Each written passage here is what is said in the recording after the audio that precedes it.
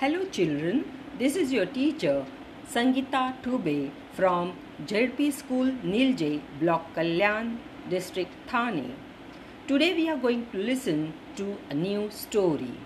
The name of the story is The Magic Tree. A long time ago, a little boy was walking through a park.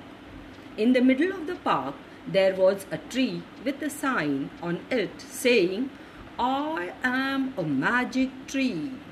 Say the magic words and you will see."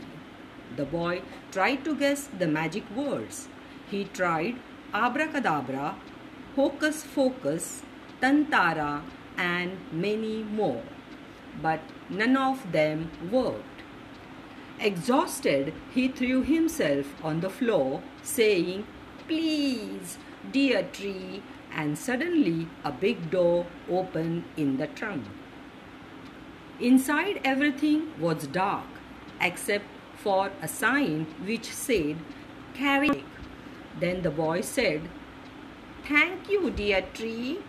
With this, the inside of the tree lit up brightly and revealed a pathway leading to a great big pile of toys and chocolate. The little boy brought all his friends to the magic tree, and they had the best party ever. This is why people always say that please and thank you are the magic words.